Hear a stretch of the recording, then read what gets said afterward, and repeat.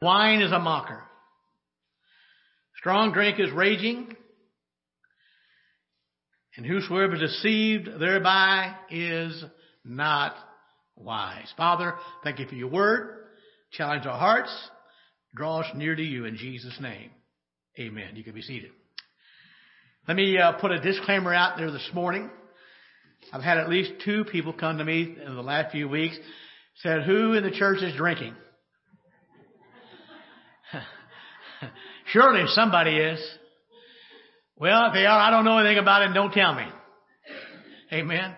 I believe you ought to preach the message before the horse gets out of the barn. Okay. So, no, I don't have anybody particular in mind. And if it's you, quit. Amen. So, just so you know. It's been an interesting study for me. And I mentioned this last week. The debate will go on until Jesus comes. And then when we get to heaven, everybody say, you know what, Brother Allen, you were right. I'm not sure about that either. But the good thing is that we can at least have a biblical viewpoint. And that's where I'd like for you to make your decision today as well. But no, I haven't got anybody in mind, so you can rest at ease there. Anyway. But the Bible is very clear about that. Wine does seem attractive. The Bible talks about that, being sparkling and smooth. It does kind of soothe the senses of sight and taste. But the problem is, it can be as deadly as a snake bite. Now, we've come a long way in this series so far. And even Jess came this morning, Dad, 4 weeks? I said, no, this is 5. So I'm not sure we'll finish today or not. But I think there's some things we need to learn about what the Bible speaks about when the Bible speaks about wine. We've covered, like I said, a lot of ground in both Old and New Testament, warn of the dangers of alcohol, especially when it comes to drunkenness. And of course, Proverbs are very clear about that. We've got a few more verses later on in our messages more from Proverbs about drunkenness. Ephesians chapter 5 and verse 18, we see another clear command from the Scriptures. And Paul wrote this, and be not drunk with wine, wherein is excess, but be filled with the Spirit. So again, that being said, and with what we've preached so far and look at the Scriptures even the last several weeks, we would all agree, or we should agree, that drunkenness is condemned in the Scripture, and drunkenness is a sin. So again, what's wrong then? I'm not going to get drunk. What's wrong with an occasional drink as long as I don't overdo it? Now, it's interesting. I've been doing a lot of reading on this, and I'm not sure how old this book is, but it's a book on missionary church planters here in America. And this book is probably several years old, and I don't even know the author's name. But in that book, he makes a statement which really surprised me. He said one of the greatest problems among missionaries in America today, the pastors, is drunkenness. That shocked me. That shocked me. Now again, over the last few years, there's been, I know of at least one, probably more, well-known pastors who have stood up and apologized for all the years they were abstained from alcohol, and how they were glad now they started drinking. How sad is that? What a testimony for the church of the living God. And so that's one of the reasons I'm spending time on this, to help educate ourselves a little bit better. And again, like I said, I realize there will be a debate till Jesus comes about the issue of drinking. Now, we've also talked about this quite a bit.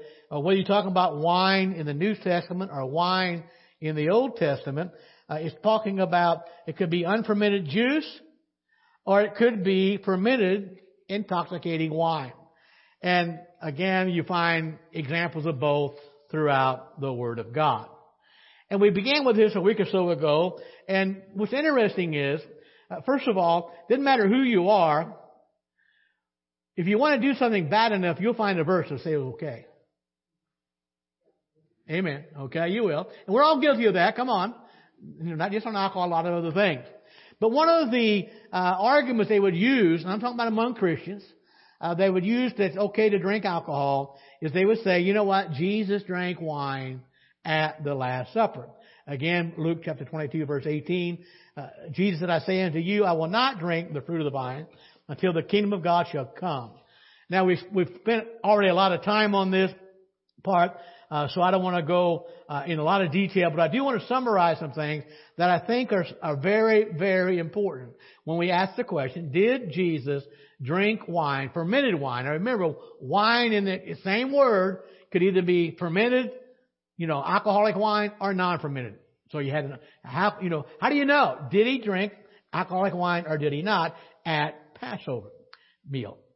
Well, a couple of things from the Word of God. These are very clear. And we're not going to read the verses again. I got them in our reference. But number one, during Passover week, you were not allowed to have any kind of leaven or any kind of yeast in your house anywhere. Okay? Exodus 12:19, Exodus 13:7. Read it for yourself later on. A second thing that I want you to know, facts. The priests were never allowed to approach God if they were drinking intoxicating drinks. They simply were not allowed to do that. Now, that being said, I want to make a couple of observations. Number one, whether it's leaven or any kind of fermentation, it symbolized corruption and sin. Now, I realize on that first Exodus, one of the reasons they didn't use leaven, they didn't have time for the bread to rise.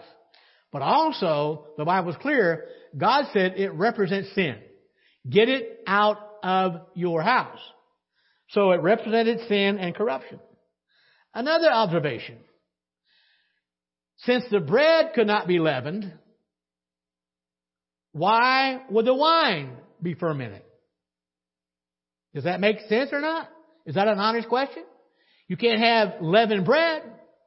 Why would you be allowed to have fermented wine during Passover? Remember, no leaven of any kind in your house anywhere during the entire week of celebration. And the third thing is we know, again, Bible fact, priests were not allowed to drink wine or anything strong and draw near to God in worship. They couldn't do it. Jesus Christ is our high priest. Why would he drink intoxicating drink as he came to Passover? Matthew chapter 26, verse 26 through 29. As they were eating, Jesus took bread, blessed it, brake it, gave it to the disciples and said, take, eat.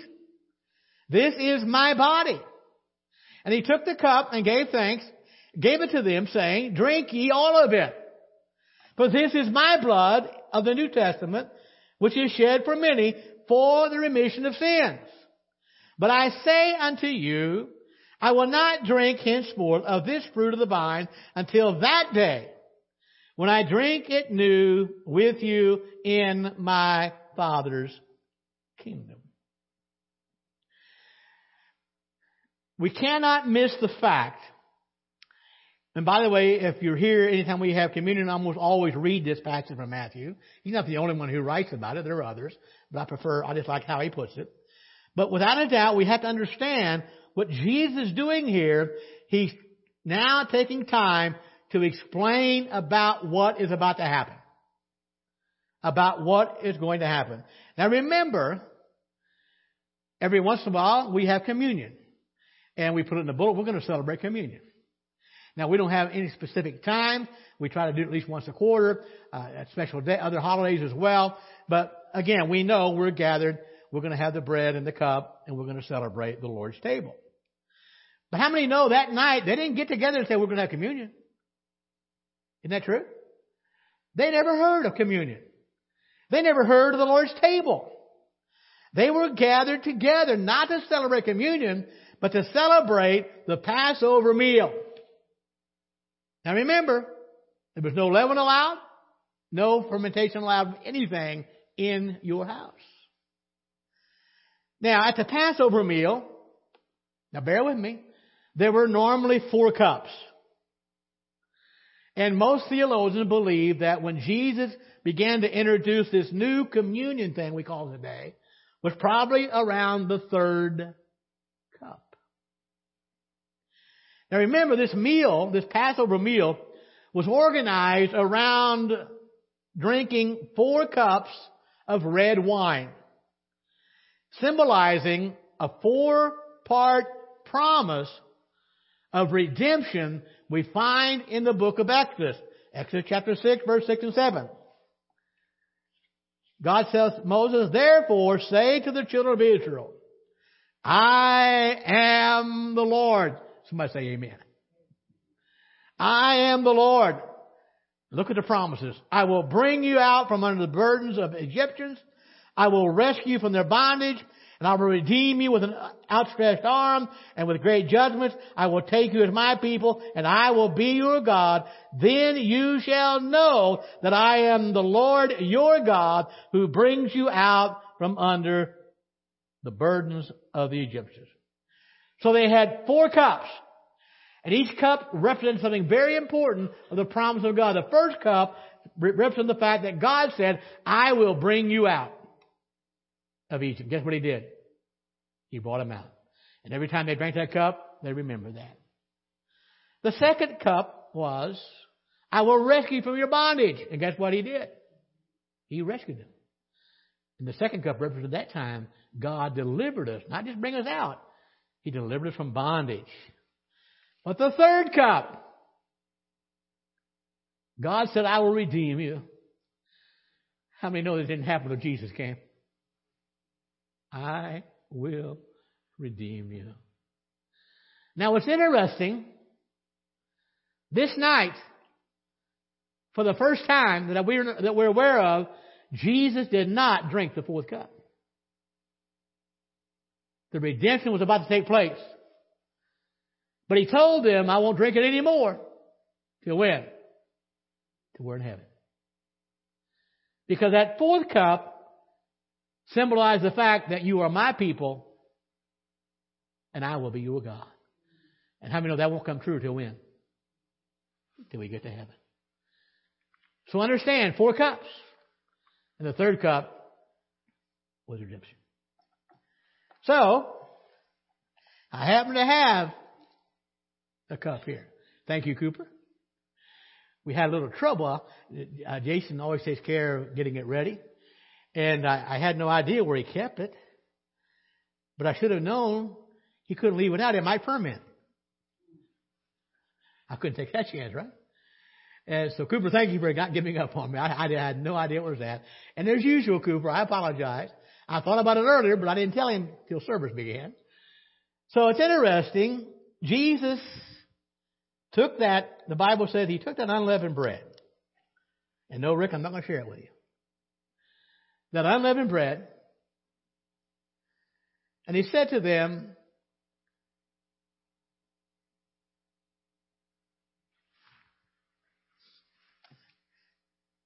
take, eat. This is my body.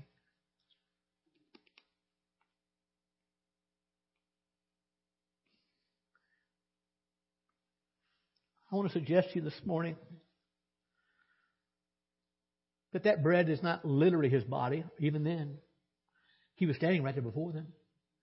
It was a symbol of His perfect body. Then the Bible says He took that cup. He blessed it, of course. And He said, this cup is my blood. My blood of the New Testament, which is shed for many for the remission of sins.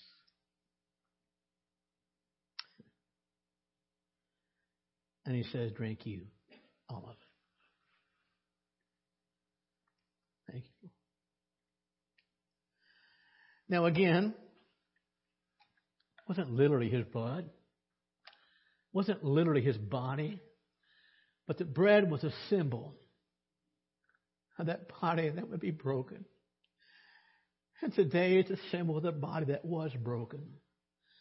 The cup was a symbol of the blood that was shed, would have been shed, and now it's a symbol of the blood that was shed. So remember what I said, first of all, I think a couple of weeks ago. The value of any symbol is determined by its capacity to conceptualize a spiritual reality. Let that sink in. How many know without his body being broken, his blood being shed, we could never be saved? So it's a symbol of a spiritual reality. So what is the spiritual reality here? Our redemption can only be through the perfect Lamb of God. Perfect Lamb of God. You know the story of the Old Testament. It had to be a perfect lamb. Well, it wasn't ever perfect, but at least as well as could be, no physical blemish. But in Christ he was perfect. His blood was precious. His blood was incorruptible.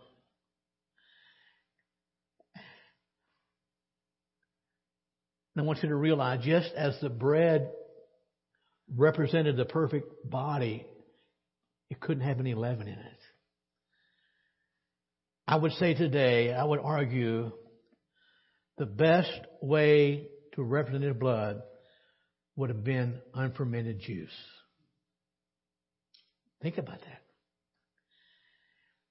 that. My argument is it would be inconsistent with the goal of a spiritual requirement of the Lord's Supper to use anything, whether it be the bread or the juice, anything that was a symbol of evil. Leaven and fermentation were both symbols of evil. So I would submit to you an argument for not being fermented. The second argument, we touched on this last week as well. Let's go to John chapter 2 again. We'll begin at verse 3. We'll skip down into verse 6 through 10, where Jesus turns the water into wine. Okay, I want to drink. Okay, it must be okay. Jesus drank wine, fermented wine, at the Last Supper. I don't think you can prove that. You might say, well, preacher, you can't prove he didn't. Well, maybe not. But I think I've shared some good observations and some good scriptures on why he probably did not. So what about this water turned into wine? Let's go read it again. John 2, look at verse 3. When they ran out of wine, the mother of Jesus said to him, "They have no wine." Now there were set there 6 water pots of stone, according to the manner of purification of the Jews, containing 20 or 30 gallons apiece. Jesus said to them, "Fill the water pots with water," and they filled them to the brim. Make note of that. And he said to them, "Draw some out now, take it to the master of the feast." And they took it. When the master of the feast had tasted the water that was made wine and did not know where it came from, but the servants who had drawn the water knew, the master of the feast called the bridegroom. And he said to him, "Every man at the beginning sets out the good wine, and when the guests have well drunk," there you go, preacher, they were drunk. Well, maybe they were, maybe they weren't. "Then the inferior. You have kept the good wine until now." Now again, we're going to highlight some things here. Question, did Jesus turn water into wine? Yes, he did. Was it fermented? My argument is today, I don't think so. Others would say it was. I would say not. I realize the Bible is silent on this point. And again, let me give you some principles I gave last week. You can only determine that by the circumstances associated with it. That the occasion, of course, was a wedding. The material was water. Now remember, he had them fill it where? To the brim. So nobody could say, well, they added something to it. It wasn't a miracle, but no, he filled it to the brim with water. The same thing that God uses from the clouds that the vine takes up and produces grapes with and turns to juice. And the person making the wine was Jesus Christ, okay? And again, he's the one who created all things. He's the one who ordained the law that the vine would take up his water and produce grapes, which indeed would then produce juice from the grapes and the water Jesus provided. So Jesus is there. Mary is there, his mother. The town is Canaan, probably about 9 miles from Nazareth. And that's where Jesus and Mary lived for many, many years. We assume by now Joseph is dead. But nonetheless, the family provided wine, and they ran out of wine. Now remember, this was not just an hour-long wedding. A lot of weddings lasted up to a week, and the whole town would come. So it would be an embarrassment to run out of wine. Now the Bible says there were 6 water pots there, and they had water in them. They weren't all full, but they weren't for drinking. They were for purification. And it was common to have that at your home. You had something for purification, especially for the Jews. And they had more than just one because this was a whole town festivity. And again, they want to be purified. So he had them filled with water. They did that. And he gave the command to draw some out and take it to the master of the feast, the maitre d'. Let him taste it. And he said, wow, this is the best wine I have ever tasted. That's my paraphrase. He called it what? Good wine. Now, I mentioned this several weeks ago. We've got to compare apples with apples. So when the wine ran out. Now, we've also already discussed this several weeks ago. Wine was a common drink in the ancient world. They made it from all kind of fruit. Mainly grapes, but they made it from all kinds of fruit. And because there was no refrigeration, Cooper, no freezer to put it in, it was subject to fermentation. And we have to understand that it produced alcohol. But also understand the water at that day was not purified. Thank God for pure water. Amen? The water that day was not purified. So to quench your thirst with water was dangerous. It was dangerous. But also, to quench your thirst with fermented wine was dangerous as well, because it could cause drunkenness. So how did they deal with it? You can't drink the water. It'll make you sick. You can't drink the wine. It'll get you drunk. You don't want to be sick. And you don't want drunkenness. Drunkenness is a sin.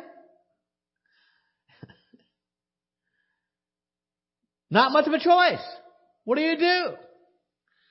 Now let's compare apples with apples. The wine we have today is far different than the wine they had in that day and time. Now hear me. Now remember, this was a big wedding. A lot of people there a whole week. And wine was there as a drink. Couldn't serve them water, make them all sick. But would you serve them all alcoholic wine? Get them all drunk? Is that what you want to? Now think about that for a minute. Let us think in. So they had a solution in that day. You couldn't drink pure water because it'd make you sick. It really would. And so what they would do, they would dilute the wine. Because if you didn't, it'd make you drunk. Because you had to have wine, you had to drink something to stay hydrated. And you couldn't drink the water, you'll get sick. And so what they would do, they would take the wine and they would dilute it. From either 1 part wine to 3 parts water, or 1 point wine to 10 parts water. So they would use the wine to purify the water so it wouldn't make you sick. And they would take the wine and they would dilute it with water so it wouldn't make you drunk. So in most cases, the wine of that day is not the same of the wine today. The wine today has a much greater alcoholic content than it did then. But please understand the reason they did that. So I would suggest to you, because of the fact they diluted wine, that was common. Couldn't drink the water, it'd make you sick. Add a little wine to it, it'd purify it, and it's known to do that. Now, by the way, scientists know it's not the alcohol that purified water. Because they found out, and they used to do it even in the old ancient days, they didn't know exactly why.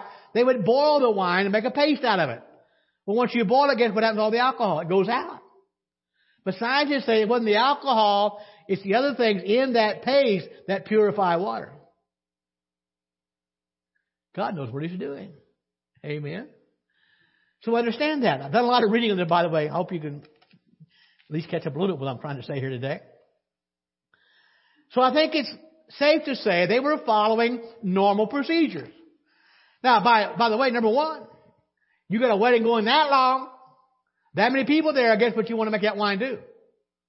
Last a long time. And you water it down. That was natural to do that day. And they ran out. So how do we know? How do we know if it's referring to grape juice or intoxicating wine? Now again, the context of what you read the word in will help you determine that. Is it alcohol or non-alcoholic? Verse 10, John 2. This is the maitre d'. He says unto him, every man at the beginning doth set forth good wine. But when men have well drunk, then that which is worse. But thou hast kept the good wine until now. There it is, preacher. You are wrong. The Bible says they were well drunk. Does it really? Now remember the context, the immediate context of what's going on here. The guests at the marriage feast of Cana were able to tell the difference. They could discern the quality of the drink that Jesus Christ had made. They could tell it was different from what they had. Is that what it said? Yeah. Now, by the way, you know I'm not a Greek scholar, not even close, but I do have a Greek concordance. And I looked at that term, well drunk. And here's what this Greek concordance says it can mean. It can mean to drink to intoxication. It can mean to get drunk. Or it can simply mean to drink well. That didn't help me none. I wish I hadn't said the first two, but it did. Okay, so I got to be honest. It can mean to get drunk. Now, so we know whatever was served, they drank a lot of it. Okay? And if what they drank was intoxicating, and they drank a lot of it, guess what? They'd be smashed. Amen?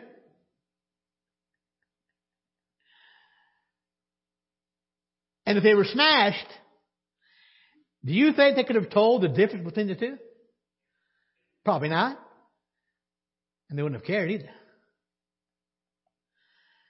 And those who will try to take that and say, well, right there it is. Jesus turned the water into wine, so He must be condoning social drinking because they well drunk. And so that's the idea that Christ condones it. But if they were well drunk, intoxicated, would they have had such keen discernment? But the problem is, if they were well drunk, they could not distinguish. But the governor of the feast, the Bible says, tells the bridegroom, they can tell the difference. You have saved the best for last.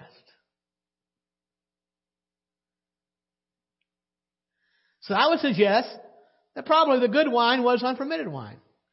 Because everything Jesus makes is what? It's good. It is good. Now let's think for a moment the logical conclusion of those who would, or the logical consequences of those who would take that verse and say that Jesus says it's okay to drink socially. it's okay to consume alcoholic beverages. And they would say, well, Jesus did it. He drank it at the Lord's Supper. He produced alcoholic wine. And so therefore it must be morally right for a person to drink it. Now remember, the context means a lot.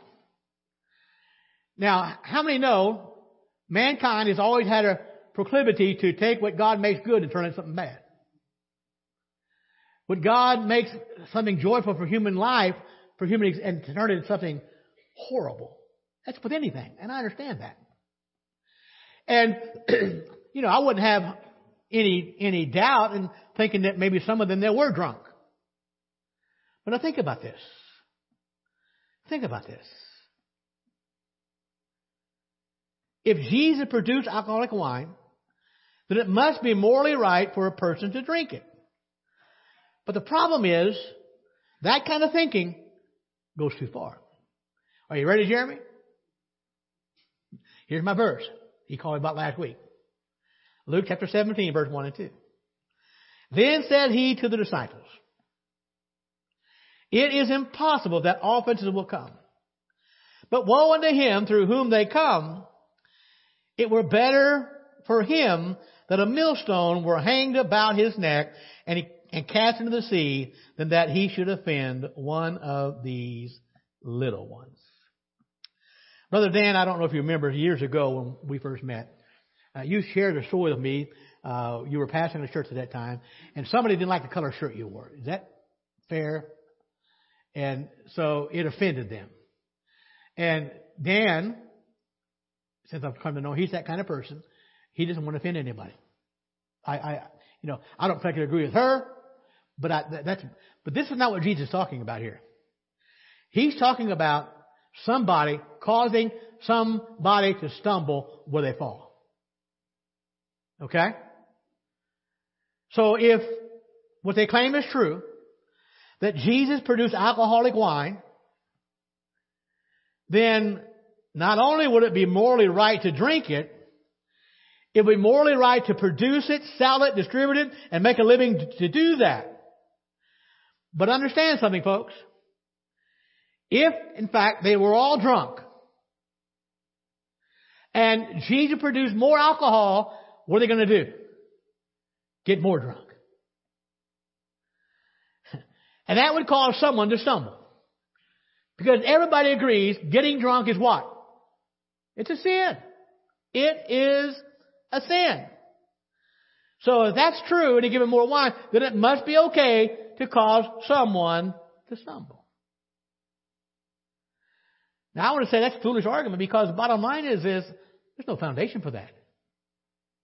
Now remember, the Bible clearly condemns any kind of drunkenness, but it also pronounces a woe. Hear me well. A woe on anyone who gives their neighbor strong drink. Habakkuk 2 verse 15. The Bible says, woe unto him that giveth his neighbor drink, that putteth a bottle to him, and maketh him drunken also, that thou mayest look on their nakedness. What's Habakkuk saying there? He is telling us, he's rebuking the sin of contributing to drunkenness. Amen? If you give someone something that causes them to sin, woe on you. I know, maybe Jesus didn't know that verse. You know he did. You know he did. In fact, I would suggest today that Jesus knew better than anybody that teaching. He also knew the context of the Old Testament. And so we have to be honest here, and we have to ask, I think, an honest, true question, or sincere question, and do it in an honest way.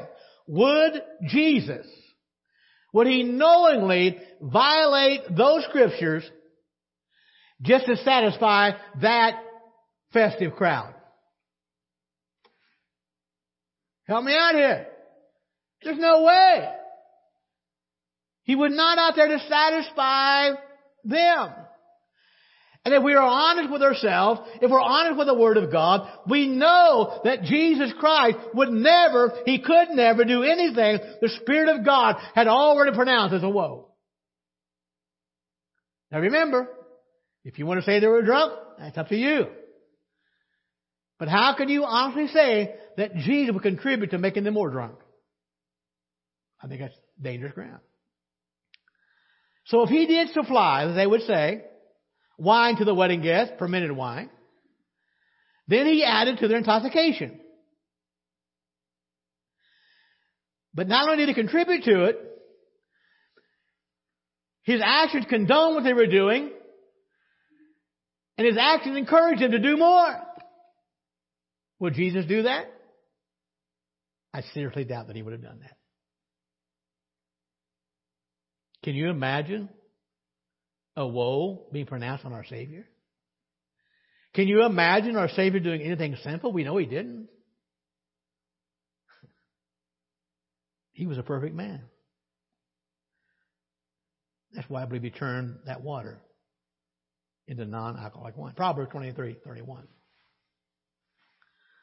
Look not upon the wine when it is red, when it gives its color and cup, when it moves itself aright.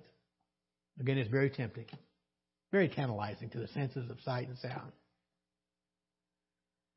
And if Jesus had turned it into wine, fermented wine, He would have caused others to look upon it, to be tempted by it. And how many know that Jesus never tempts anybody to do evil? Amen. But if it was fermented wine, He was tempting them.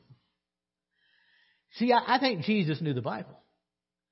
I think He knew the wisdom of sobriety. And I can't for a minute convince myself that He would tempt others with some type of intoxicating drink. Our text this morning, Proverbs 21, wine is a mocker, strong drink is raging, and whosoever deceived thereby is not wise. I would submit to you this morning that Jesus could not have caused or even encouraged someone to become drunk and remain sinless. And we know He was sinless. For Him to do something like that would be inconsistent with why He was here on earth. His purpose is to prevent man from sin. His purpose is to deliver us from our sin. His blood was shed that our sin might be forgiven. And His purpose is to lead us to a point, not to where we will sin, but to where we won't sin. And that's why I, for one, believe that to say that Jesus Christ produced alcoholic wine is problematic.